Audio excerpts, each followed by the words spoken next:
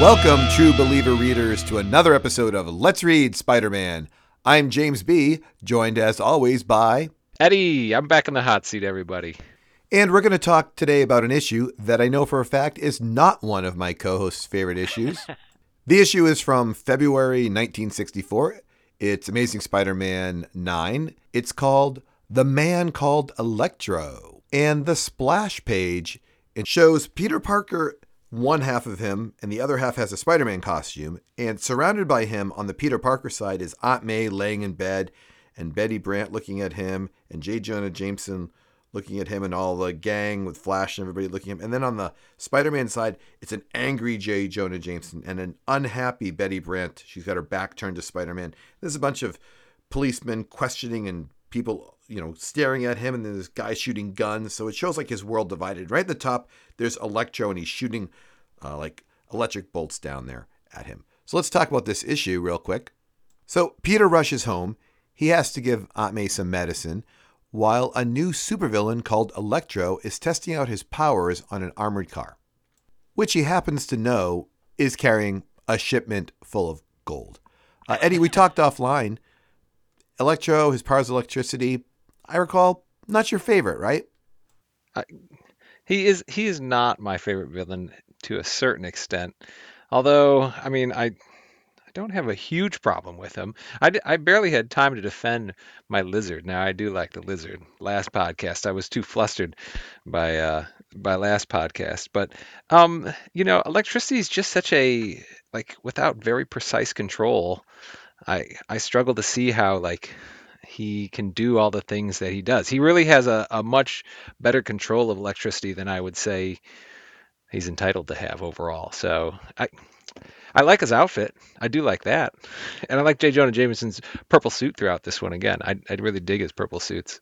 Yeah, the Electro outfit has not made it into the mainstream movies at Electric suspenders? It's not a thing. Apparently not a thing for the mainstream movies, but let's get back to the summary. As I mentioned, Aunt May is waiting for her medicine, and she actually takes a turn for the worse. Oh. A visit from Betty should cheer Peter up, but he's very worried about how he's going to pay for this operation. There's no Medicaid or Medicare. Back then, it's an all cash business, except when it comes to paying Spider-Man, of course, because then you need a social security number, but that's a whole other story. Well, one guy who has no financial woes is Electro. That's because he robs the Forest Hills Bank. And soon thereafter, J. Jonah Jameson convinces everyone, of course, that Electro is Spider-Man. Sure, why not? Everyone is Spider-Man whenever J. Jonah Jameson's not sure what to do, right? Why not? That guy. The solution to Peter's problems could be the reward money for capturing Electro. I'm going to read something. It's at the bottom of page 8. It's 3 panels. And it says, minutes later, in Jameson's private office at the Daily Bugle. $1,000! Do you realize what you're asking? What on earth do you need it for? It's a personal matter, Mr. Jameson, but it's very important. Sure. You probably saw a hot rod you want to buy. I never lend money, Parker. You should know that. But if you can bring me photographic proof that Spider-Man is Electro, I'll gladly give you the money. Say, that gives me an idea. Exactly 50 seconds later. What a fool I am. There's a big reward for Electro's capture.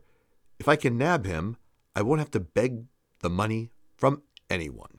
So Peter puts on his Spider-Man costume, sets up his camera, takes some pictures of Electro robbing a bank, and then makes a mistake of actually touching him. Am I mistaken, or does Electro feel bad that Spider-Man has touched him and now he's laying on the ground in shock? This is a stunning kind of thought bubble from a villain. He does seem very concerned about how Spider-Man feels, but I'll go electricity is such a tricky thing, I guess, overall.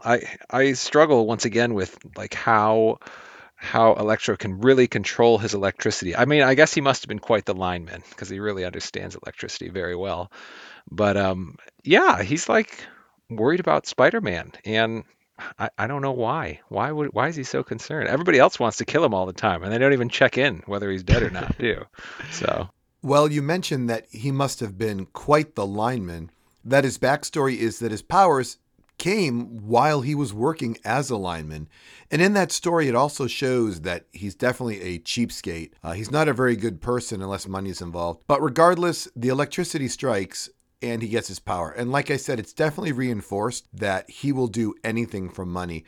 Speaking of money, Peter sells fake photos to J. Jonah Jameson to pay for the surgery. Now, last time I saw him selling fake pictures, he was jumping around, throwing sand in the air, pretending to fight the Sandman. But this is different. He sets up like a whole thing where Spider-Man and Electro are the same person. At the same time, Peter is waiting for the Aunt May operation. Electro is thinking, hey, no problem. Spider-Man's not here to bother me. I'm going to go break inside this detention center and I'm going to go form a gang. We jump back and forth in the stories. We learn the Aunt May operation is a success. We learn that Betty Brant really likes Peter because he's not heroic. Eddie, where were these girls back when I was in school? Seriously, though, she wants a non-heroic guy. It's implied that someone in her past might have been heroic, causing an unhappy memory for her. Eddie, what are we talking about here? What do you think? And I know Now, you haven't read far enough ahead to really know the truth. So what do so you think? yeah, I'll just reiterate one thing about me Sure. and Spider-Man in this podcast. I read through these as a kid, kind of piecemeal here and there. They were things from my mom's generation that were at a cabin in the woods. So I read through them pretty thoroughly there. But I purposely am really focused on just reading through these one at a time and kind of seeing the mystery going on. So what is Betty Brant talking about? I really enjoy that she's like the character development that takes place in this comic and the character development that takes place. I did read a little bit ahead for today in the future for her, but she's really like concerned about how much Peter is endangering himself. Peter's always being told not to go endanger himself by so many different people. It's remarkable all throughout. But James B, I also don't really know what's going to happen to Betty Brant. I'm very interested to find out. That's for sure. Okay, so wrapping up this story, Electro and his gang face Spider-Man, who after only 4 pages takes out Electro with a hose full of water. That's correct. Just like the Wicked Witch of the West, the all-powerful villain of the tale is eliminated by a little H2O, the same weapon used to baptize babies. He gives the new pictures to J. Jonah Jameson, who says, I'm robbing him. I'll make a fortune with these pictures, but I deserve it because he's a fool. And this proves that you were incorrect last week when you felt that J. Jonah Jameson might be feeling for Peter. Peter feels okay. His conscience is now clear because he had those original fake photos and now it's kind of all evened out. There are some awkward Betty Brant moments with Peter, and the story wraps up there. Eddie, it says in the show notes you were supposed to toss it to me for a sponsor. You didn't toss it to me. I So didn't toss it. What? I'm messing up the show notes again? You only have like 3 things to do on this podcast, and you're messing them up. Let me get the sponsor real quick, and then we'll get back to talk about what you thought about the issue. Today's sponsor is Forest Hills Bank. We'll hop when you ask for figures. Keep your money safe with our time lock safes. Keep your fortune safe with Forest Hills Bank. Member FDIC. Eddie, we needed a new sponsor because last week you insulted our sponsor. I mean, if they're still using their electric safe and Electro's in town, I how like I don't know. I don't know if that's a really good thing to put in your ad if you were just robbed by Electro in the Spider-Man issue. But FDIC, it's all okay. Everybody can yeah, recover the money no matter what happens. So Plus, it says we'll keep your money safe with electric time lock safes. oh, I mean, okay. that alone should make you feel comfortable. Okay, Eddie, what did you think of the issue? I mean, I liked all the character development that happened overall all throughout this issue. This Aunt May mystery surgery that took place was kind of mystifying to me. I really was interested to hear what happened to her. And correct me if I'm wrong, James B. Like we just know she had a surgery, she got better, and she went to Florida, which seems a little abrupt for like a pretty well, serious I think surgery. you're jumping ahead. Am I skipping She's ahead here? she's not in Florida in issue 9. No. We do meet Oh. Dr. Bromwell. So let's see if you can screw up anything else here at the end. Um, Do you want to share your dated references? Do you have any? I'm ready. I'm ready. I do love a good dated reference, everyone. And this one's a pretty cliche one that I'm sure everybody's heard of. Parker, you little old son of a gun. I like this reference because it's such a common one, but inspired by you last episode, James B, I had to look up what son of a gun was. Any idea what this reference is, James B? I have no idea. No idea. All right. So the British Navy in the 18th century allowed their admirals and officers to bring their wives on missions, and it's referencing when one of their wives would give birth between two of the cannons on the lower deck, and they would call the child a son of a gun. Um, so that's my dated reference and a little information. As far as I can tell, that's what it means to be a son of a gun. Thank you so much for enlightening us. I want to do our shocking panel and our closing thoughts. I I was really excited about Electro from what I remembered as a kid, but after reading this, I was not as excited. I did like the part where he initially tricks J. Jonah Jameson by taking the pictures that aren't real, the fake photos, and and tricks him and gets the money. And then he takes the real photo and he gives it to J. Jonah Jameson, and that sets up my shocking panel because J. Jonah Jameson's got the photos and he's like, like that you fool, and it just he looks really evil. And it seems like a new level of low. I never thought of J. Jonah Jameson like as such a villain as I did when I see him in this panel. That's my shocking panel. What about you? Yeah, mine is a J. Jonah Jameson one too, and it's the one where like the cigar falls out of his mouth when he realizes that Spider-Man is around again. And J. Jonah Jameson, I mean, really, like he really like just like you, the amount of emotions, and I really like the artistry all throughout this. Um, the man just doesn't have kind of like an even emotion ever. I feel like he's either angry or sad or shocked or whatever it is to the extremes. And I really feel like that's for me was like one of the most interesting things, if not the most interesting, in this particular comic. So mine is the cigar flying out of J. Jonah Jameson's Right. mouth as he looks up and sees Spider-Man. So we are going to move on to the next issue and move on to The Amazing Spider-Man 10 with a cover date of March 1964. The Enforcers are the main characters, and they're also on the cover. The Enforcers are not well known, having not been in any mainstream Spider-Man films. Eddie, the first half of the book sets up a new mob boss called the Big Man. Those who have not seen him, he looks like Destro from G.I. Joe. It's a great reference. And he's got the high collar outfit on. In the beginning, the Big Man has a heist, and word gets around that Spider-Man is unable to stop the heist. We are shown the people on the streets, and they are displeased with Spider-Man, and we cut back to the Big Man and the Enforcers doing what they want, essentially building a reputation. Peter's worried about Aunt May and the decision he has to make. Could he safely give her a blood transfusion? After some hesitation, he decides ultimately to go ahead and give her the blood transfusion. The radioactive spider blood does Aunt May good. She pops up and heads off to Florida, just as Eddie had predicted one issue earlier. Betty Brant leaves work and is harassed for some unknown reason by the Enforcers. Peter tries to get involved, but he can't show off that he's Spider-Man, so he kind of gets bullied a little bit. And Betty, true to form, doesn't want Peter to get involved because, as I mentioned earlier, she has this aversion to heroic men. Spider-Man shakes down a stooge to find out the Enforcer's location. He tells him where they are. Spider-Man goes and starts beating up the Enforcers, but then he realizes he's really, really weak because he gave that blood transfusion earlier, and he has to bail on the fight. These Enforcers, Eddie, we need to talk about who they are. There's 3 of them. Which one do you like? Which one do you not like? Who's your favorite? Who's your least favorite? Give me some news on the Enforcers. After all, the book is named after them. Who do you like? I as usual, I like to go for kind of the oddest one, and I feel strongly that it is Montana. I mean, besides the fact that I like his hat, I know cowboy times are kind of done, Montana. I know cowboys were like big around this vintage, but at the same time, everybody's got a gun pretty much in all these things. And I can't totally understand how the rope works better than a gun, but to Montana's credit, he seems to have some big moments and some big moments where he really wields this rope effectively against Spider-Man and against a whole bunch of kind of different things in different situations. So I'm going to go with Montana and his big 10-gallon hat there. What about you, James B? Well, let me ask you this before I tell you my favorite. Who is your least favorite? My least favorite is going to be Montana, but who is your least favorite of the three? I'm gonna go the hatless ox.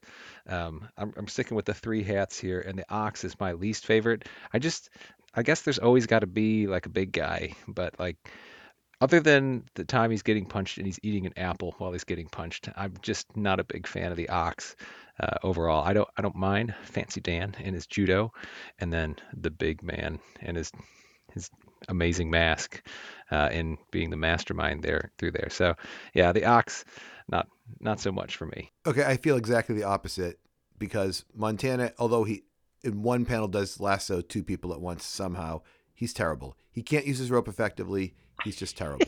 Wait till I do the summary part 2 later and you see how terrible he is.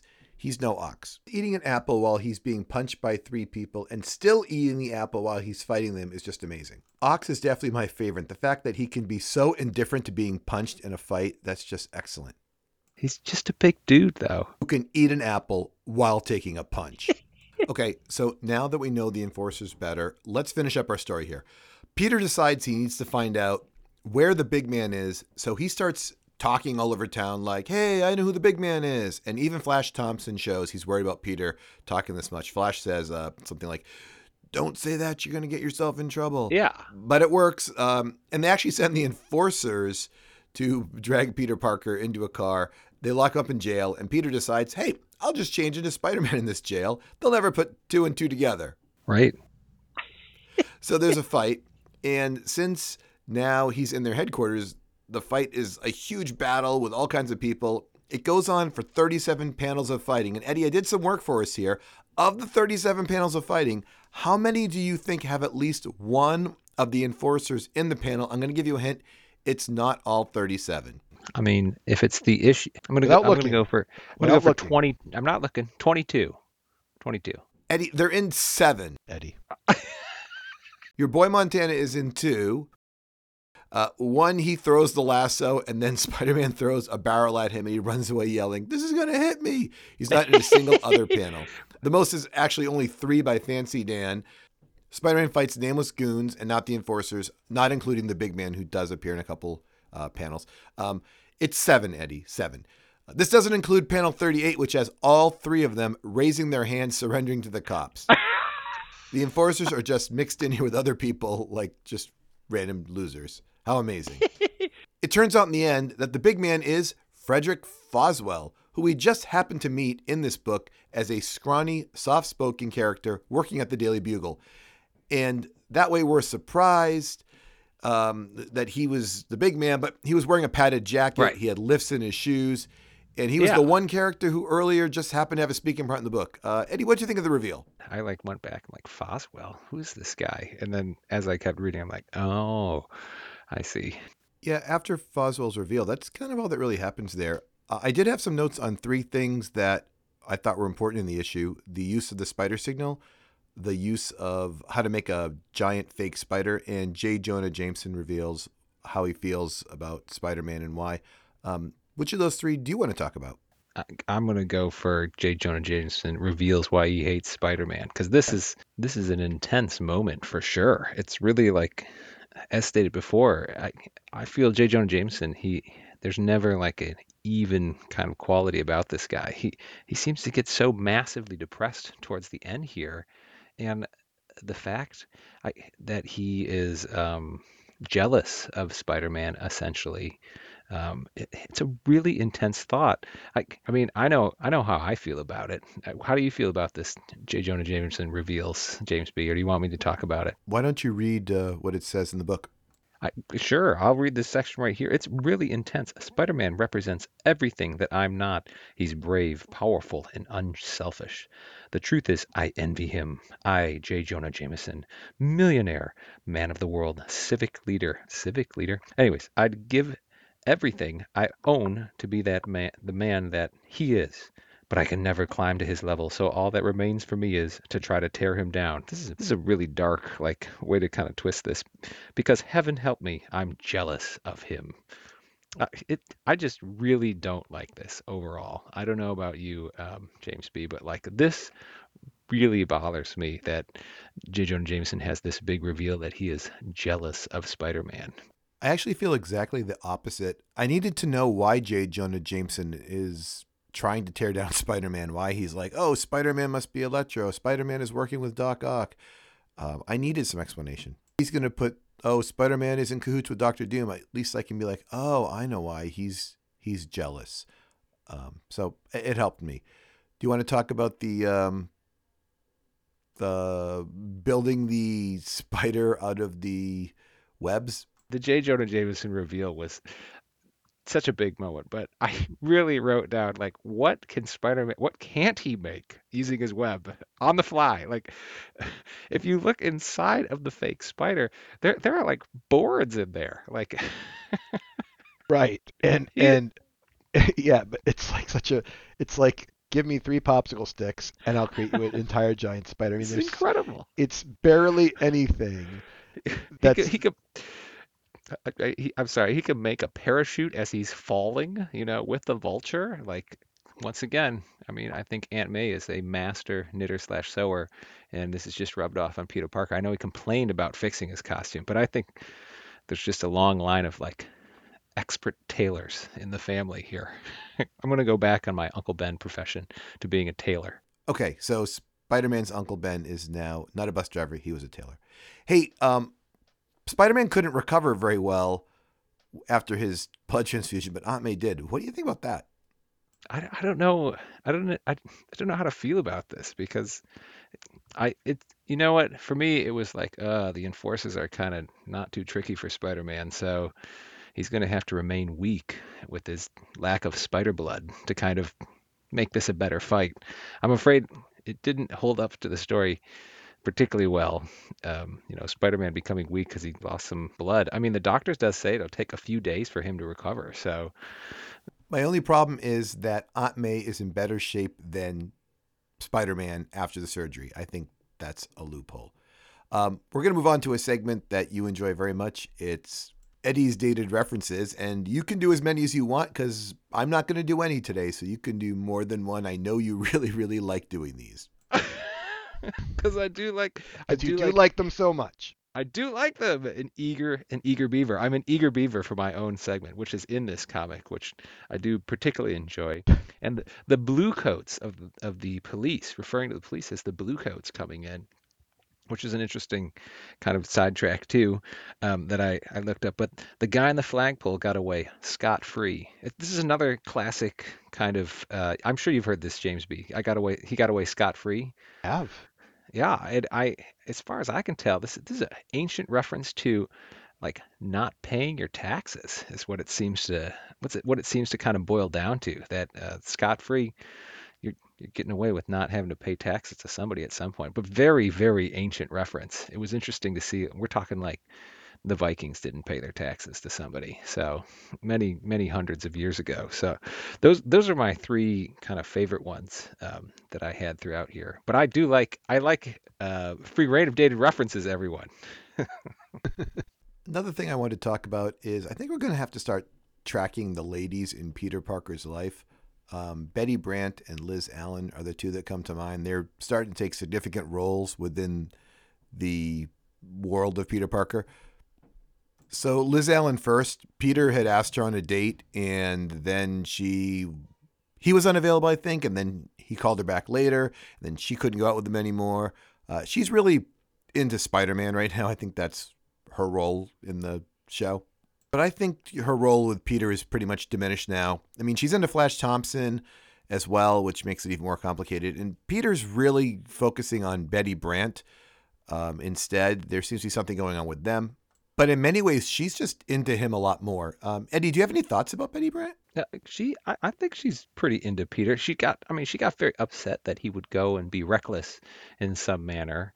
But I mean, they're together a lot in many different panels all throughout this comic and the previous one. And I mean, she seems to be a really big part of the story developing all throughout here, which is I assume they're going to be much more involved with each other.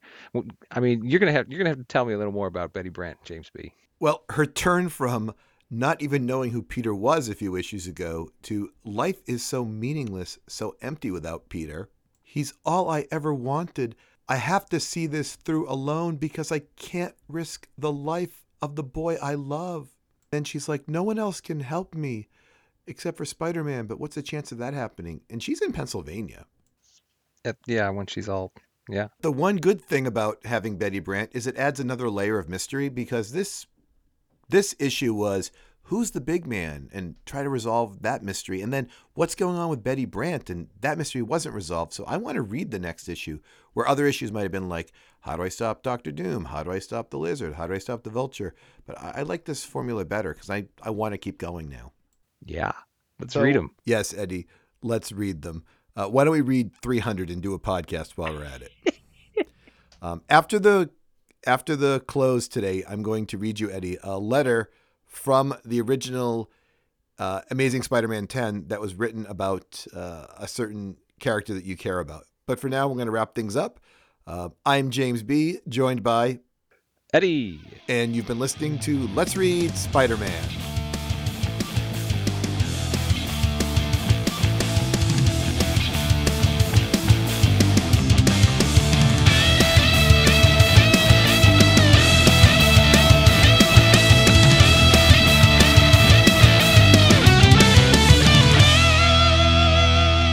Hey, Eddie, do you want to hear this letter to the editor? It's about the Lizard.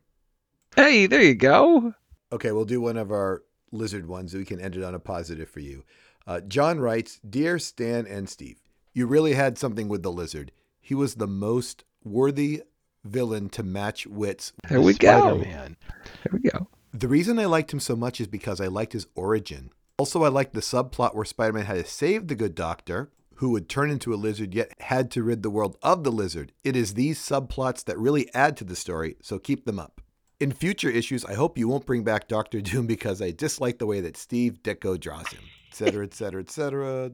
Well, anyway, Spider-Man remains the greatest superhero since the Human Torch.